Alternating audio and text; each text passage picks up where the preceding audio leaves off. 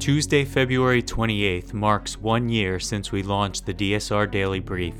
We're showing our thanks by providing you with our best sale price ever on membership. Through the end of March, visit thedsrnetwork.com/buy and enter code DAILYBRIEF to receive 50% off our regular membership price of $50 per year or $5 per month. Members receive access to bonus content, an ad-free listening experience, exclusive blog posts, an invitation to join the DSR Slack community, and more. This is a one-time only offer, so act now. Visit thedsrnetwork.com/buy and enter code DAILYBRIEF to receive 50% off. Thank you for your support. 9, 12, 10, 28, 2, 23. This is Deep State Radio, coming to you direct from our super secret studio in the third sub-basement of the Ministry of Snark in Washington, D.C., and from other undisclosed locations across America and around the world. Hello and welcome to a special edition of the podcast. We're doing a one-on-one today with Representative Seth Moulton, who is a member of Congress serving the 6th Congressional District from Massachusetts. He has been serving that district for the past 8 years. He's a former Marine Corps officer, and he's a member of the Democratic Party. Welcome, Congressman Moulton. It's great to be here. Thanks for having me on. Thank you. I want to initially wanted to talk to you a little bit about 20 years after in Iraq, but I want to start with the story that's really dominating headlines today, and that has to do with the most recent school shooting. When I say the most recent, of course, I think we're in day 86 of the year, and we're in school shooting 130 or something like that. I saw a number of members of Congress of the Republican Party, some members of the Senate, interviewed about it today, and their response was the usual range of thoughts and prayers. It's too early to comment on this. One or two had the courage to say we're not going to do anything about it. What's your reaction? You've been outspoken that weapons of war should not be in the hands of average citizens. Once again, we have an instance where the perpetrator of this crime had 2 assault rifles. I mean, this is absolutely infuriating. And as a father of 2 daughters who go to school, the fact that I have to worry about this in 2023 as an American, it's just ridiculous. And we can stop this. This is within our power to stop. We just need to have the courage to do it. All these Republicans, they know the truth. They know they can change the law. They're just wimps. They're scared. They're more scared of losing an election than doing the right thing for the American people to fundamentally keep the American people safe. It's infuriating. And you know what? To connect the two, I've seen the effects of gun violence firsthand. You know, I carried a gun every single day in Iraq. Guns even saved my life. But the idea that you need weapons of war on the streets or in our schools is just absurd. And by the way, let's be clear, there are a lot of weapons of war that we have perfectly outlawed under the Second Amendment. You're not allowed to have machine guns, anti-tank rockets. Look, in addition to the assault rifle that I had with me every single day I was in Iraq, I had 2 grenades strapped to my chest. And I was perfectly safe. I never blew myself up with my grenades. I would feel perfectly safe sitting next to you, David, with 2 grenades. But guess what? You wouldn't. And no one in America would. And so we've made a decision a long time ago that you're not allowed to carry grenades around.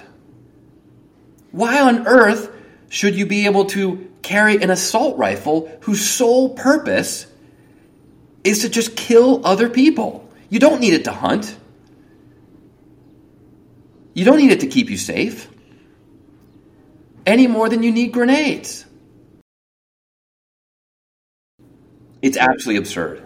And frankly, some of these Republicans, I mean, pardon my French, but they're just assholes to get up there and say to fellow Americans, we can't do anything about it.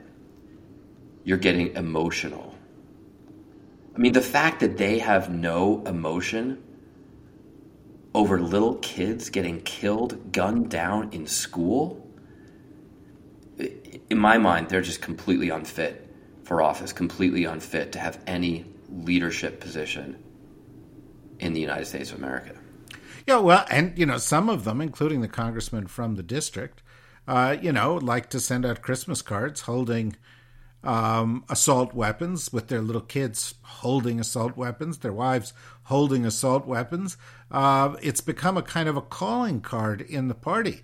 They're not just the party that opposes gun reforms, despite the fact that 90% of Americans support common sense gun reform. They're actually the pro-assault weapon party. How did we get to that place? The influence of money in politics and a bunch of politicians who don't have the basic courage to stand up to that influence. I mean, when we know, you just cited some of the statistics, the vast majority of Americans of both political parties are for common sense gun reforms, common sense gun safety laws that would save a lot of lives if we could get passed. And yet all these Republicans, they're just scared of the NRA lobby. Of the NRA lobby that says that we're going to go against you, we're going to try to primary you if you do the right thing for the American people. And the most amazing thing is, NRA membership is in favor of these reforms. The majority of NRA members want these reforms, but it's just the extremists who run their political action committee or whatever that have these Republicans by the you-know-what. You're right. It's frustrating, and it doesn't seem like change is going to happen. I would add, by the way, that several of the Republicans said, well, the problem is really mental health. Let's deal with that. And my reaction to that was, okay, let's deal with that. Okay, guys, we got a mental health problem in this country. We don't fund mental health care sufficiently. There's a stigma even in reporting mental health care. Let's beef up the mental health if that's what you think it is. But they don't even do that, right? I mean, it's an utterly cynical kind of comment.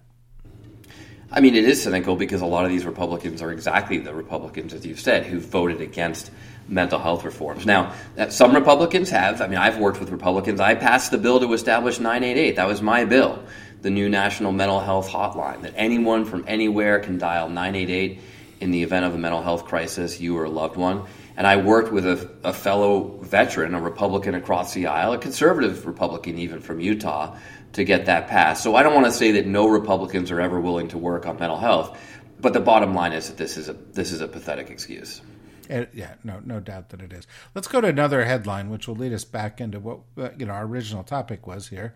An American contractor was killed by an attack tied to some Iranian forces in Syria. The United States responded to that attack. There were hearings yesterday, I think Senate hearings with the Secretary of Defense, in which a number of members of the Senate were upset at the delay between when the attack took place and when the Congress was informed of it. The administration also seems to now be holding back and suggesting they're not going to take further steps in this particular case. This does seem to be a bit of a forever war. These are bits of ISIS and their allies still out there. As somebody who started serving, I guess 22 years ago,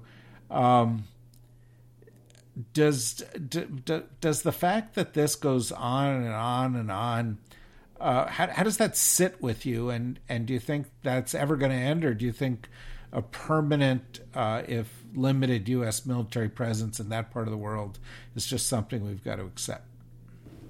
Well, of course it's frustrating. I mean, I've spent a lot of time over there fighting these wars. frankly, I don't think there's anyone who wants to bring the troops home more than a veteran like myself. But I do think there is, from a national security perspective, the reality that ISIS remains a threat. It's the most dangerous terrorist organization in the world. And these brave Americans who are out there in small numbers, generally pretty safe. I mean, it's terribly tragic that one American just lost his life, but it's been a while since that's happened. They're out there doing a job that does fundamentally keep Americans safe here at home. If we allow ISIS to regain strength, to have the ability to commit attacks overseas, which they clearly want to do. I mean, it's very clear that this is an international terrorist organization that wants to kill Americans. If we allow that to happen, if we allow that to fester and grow, it does mean more risk of a terrorist attack here in America or against Americans overseas. So I'm frankly proud. I'm proud of the troops who are out there. There's not many of them. It's a small commitment, but they are doing important work to keep us safe. Having said that, we are seeing a sort of major reset in the way that we're looking at the region. Clearly began with the Biden administration pulling out of Afghanistan. It has included a refocusing of much of our strategic effort to the Indo-Pacific region, to the Quad, to AUKUS, to China, to building our alliances around China. And this has created a something of an apparent void in the Middle East. Now we have China stepping in, brokering a deal between Iran and Saudi Arabia. We have a rapprochement between a number of the countries in the region with Assad. And at the same time, we are somewhat alienated with our closest ally in the region, Israel, because of the assault on democracy that's being led by its current prime minister. It seems like U.S. influence in the region 20 years after we went in is waning. What do you think? Look, I think it's fair to say that we have less influence in the Middle East than we did when we had over 100,000 troops there, without question. But in order to keep Americans safe all around the globe, in order to balance our national security commitments everywhere, we sometimes have to rebalance our forces. And there's no question in my mind that the greatest threat, as Republicans and Democrats agree, the greatest threat is in the Pacific, from China potentially starting a war.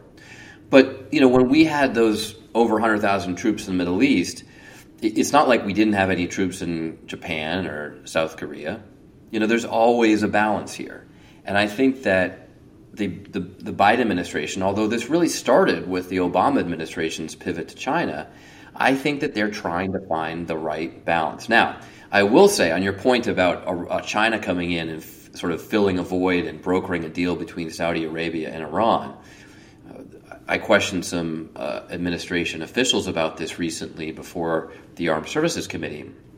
And they said, well, look, China doesn't really deserve too much credit here because they kind of just swooped in at the last minute and took credit for the deal. I said, look, if that's what China did, then they were pretty damn smart. Why the hell weren't we the ones to swoop in at the last minute and take credit for a deal? And so we don't want to leave a vacuum in the Middle East that an adversary like China can come in and occupy. That is a fair criticism. And it suggests that while in general we're getting the balance right, and we do have to put way more emphasis on the Pacific, we might want to check exactly what we're doing in the Middle East and whether we can tweak it so that China doesn't swoop in like they did just a few weeks ago. It is, of course, a double-edged sword, right? China's now the one that's having to deal more with the Taliban than we are. And, on some level, I think we might be inclined to respond, well, good luck with that. The Chinese have this great, there's a lot of great Chinese proverbs, right? And they have one that I think is very relevant to national security. There's an age-old Chinese proverb that says, your goal should be to win wars without fighting them. Just by your presence, by your diplomacy, win the war before you have to fight it. And I pointed out that when we were bogged down in both Iraq and Afghanistan for years, we were kind of doing the exact opposite. We were fighting wars without winning them. So getting this balance right is important. I think the small troop presence that we have in the Middle East right now is essentially the right balance, but that doesn't mean that it doesn't need to be tweaked over time. And certainly our goal in the Pacific is to prevent a war from ever being fought. Yeah, well, I couldn't agree with you more. I personally, as somebody who's been dealing with foreign policy in Washington for more than 30 years now, am concerned. When I listen to some of the people on the committee that you are part of, this new special committee looking at the U.S. relationship with China, or in the title of the committee, it's the Chinese Communist Party, I hear echoes of Cold War. I hear zero-sum formulations. I hear people saying China should have no influence. Any gained influence by China comes at our expense. We must prepare for war. In Taiwan, we have generals going out saying that they expect that to happen soon. And I think to myself, along the lines of what you just said, this isn't the Cold War. There are 70,000 U.S. companies operating in China. We import $500 to $600 billion a year of stuff from China. We export several hundred billions of dollars a year of stuff from China. China is, for all of history, has had a big place on the world stage and will likely continue to have a big place on the world stage and will therefore be necessary to addressing global issues like climate or pandemics or arms control.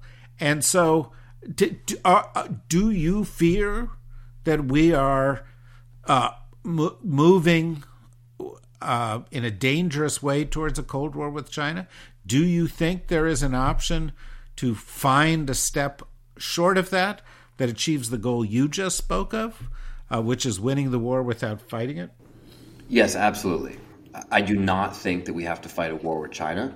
I think that we can deter and prevent a war with China, but I also think it's going to take a lot of work.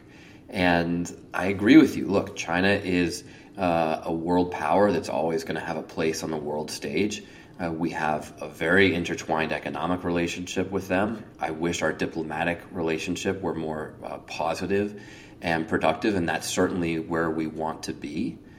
But it is also the reality that all those ties that you articulated, all the business ties, all the roles that they have on the international stage, the importance of cooperating with them on climate change and things like that, none of those things are necessarily going to stop Xi Jinping from invading Taiwan. He's made it very clear. I mean, listen to what he says. He said that he wants to do that. And so while I completely agree with your vision for the future, and I absolutely do not believe we have to fight a war to get there, I do think that the risk of war, not because we're warmongering, but because China, the Chinese Communist Party, is warmongering, because they've made it very clear they want to start a war over Taiwan. I think that risk is a lot higher than many Americans appreciate. Do you think we would actually go to war to defend Taiwan, which is a tough proposition? This is not Ukraine. There is no long Polish border across which we can, pump in supplies once a war starts. You have an acute perspective on what happens when America goes into wars, and this would be a war on a different scale. It would be a terrible war. But yes, I do think we'd be willing to do it. And the fundamental reason for that is that if we just say to our ally Taiwan, oh yeah, no, we were kidding, we're not going to do anything to help, then our credibility, the credibility of our deterrent against adversaries all over the world, is shot to shreds in a heartbeat. And that could actually lead to more conflict. And that's why this is such a dangerous situation, and why it's so important that we never get to that point where China crosses the strait and invades this sovereign island. Because if they do, we have two terrible choices. One is what you just articulated. To say, oh yeah, no, we're not going to do anything. We're not a credible ally. We're not going to have your back, as we have clearly. Or we could treat it like Ukraine and say we're going to support you. We're just not going to fight alongside you. Yeah, but realistically, I mean, as you said, this is a very different situation. We can't send weapons in for months of assistance, to this island after a conflict were to start. I mean, that's just not realistic. It's one of the challenges of this particular situation. But of course, the second option, as you've also articulated, is that we get into a war. It's a devastating war. I mean, you could wake up tomorrow and have 2 U.S. aircraft carriers at the bottom of the Pacific Ocean, almost 10,000 young Americans dead. That's not a future that any of us want to even contemplate either. And that's why it's so important that we focus on how we deter and prevent this war. And it's an important point to recognize that for all our success in Ukraine, and I mean, and people are amazed at how well the Ukrainians are doing and how effective our assistance has been. For all that success, we have to admit that deterrence failed, that we have the largest ground war in Europe since World War II because deterrence failed. We cannot let deterrence fail in the Pacific. When I listened to the first hearings of that committee, I had an unusual reaction, which was I thought several of the Republican leaders on the committee were taking this issue seriously.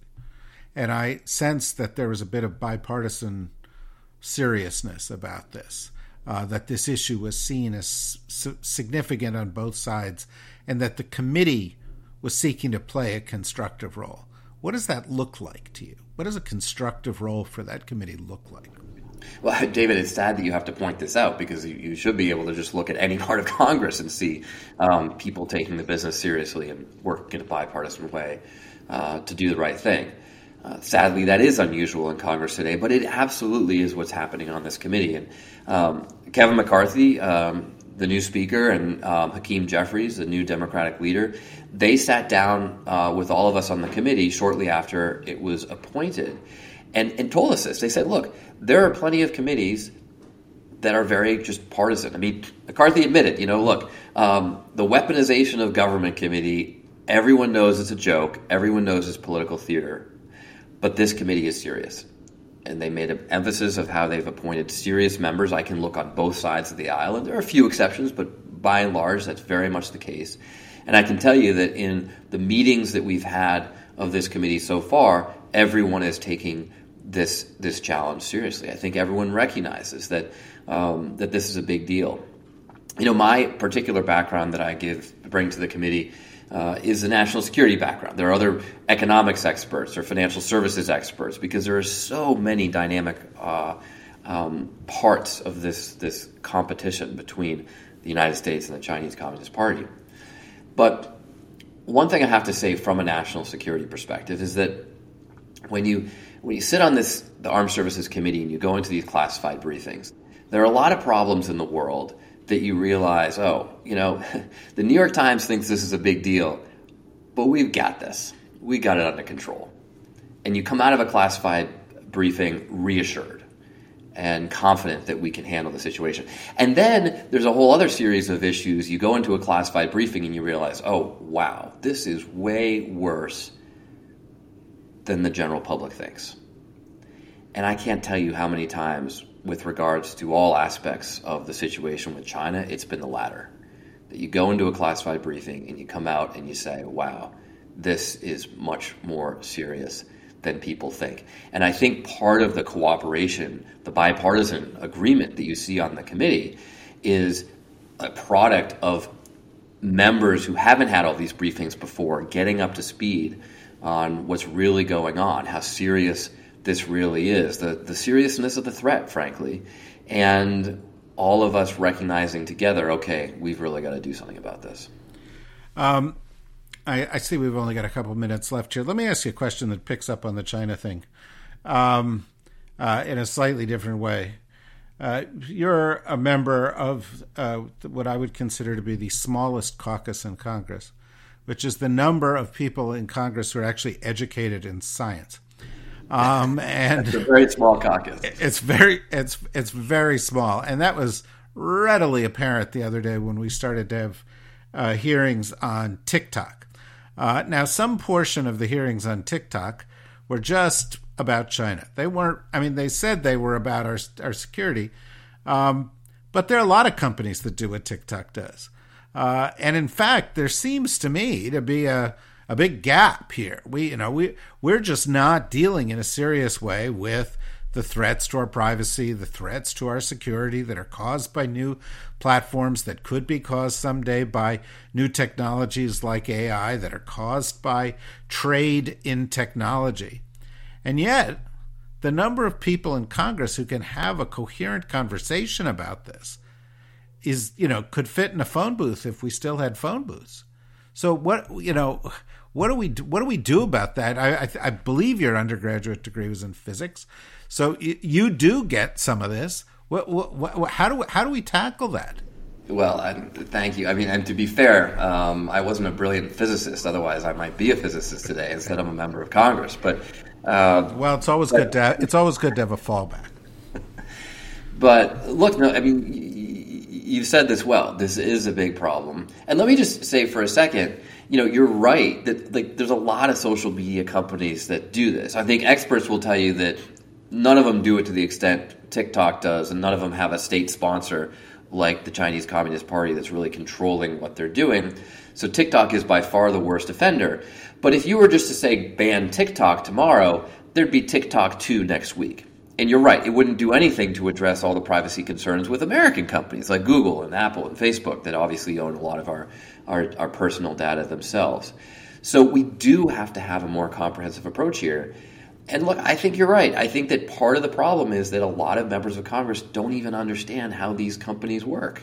We saw this with the Zuckerberg hearings when the Facebook founder came before Congress, and people couldn't even understand how they make money, right? So this is a problem. I've been happy to help some other great members like Chrissy Houlihan, who's an engineer, Stanford engineer, get elected to Congress. She's also a great veteran. But there are very few of us who have any sort of background in science. And that's why it's also important that you have serious committees that actually have hearings to educate members on what's going on. And I think this is another difference you see with the China committee. We've not only have serious members on the committee, we've had very serious witnesses come before the committee, not to make political points, but to actually educate the members of Congress on things that we don't know. Yeah, super, super important. And I had a conversation with a very senior administration official about this a couple days ago. And they said, look, TikTok's fine. AI is going to hit this town like a ton of bricks. It's going to change the way the economy works. It's going to change what a job is. It's going to change how we fight a war. And the number of people who are able to, understand the minimum basics about it is very small. This is actually one of my key issues right now, because just look at the warfighting aspect here. This is incredibly dangerous. You're going to have killer robots fighting our wars before you can blink an eye, and we don't have any restrictions on how they're going to be used, right? I'm as concerned about the future of AI-enabled warfare as I am about nuclear warfare. Because at least with nuclear weapons, as soon as they were developed, there was this international effort across the globe, in many ways, in many parts led by many of the scientists who developed these weapons themselves, to limit their use. And we're not even trying yet with AI. There's no Geneva Convention on what we're going to allow robots to do. This is very dangerous. And it's a place where we need American leadership. Yeah, it's a place where we've had some bipartisan leadership since we had a leading Republican official, Arnold Schwarzenegger, try to explain it to us all in The Terminator. That, which is frankly a little bit too close for comfort.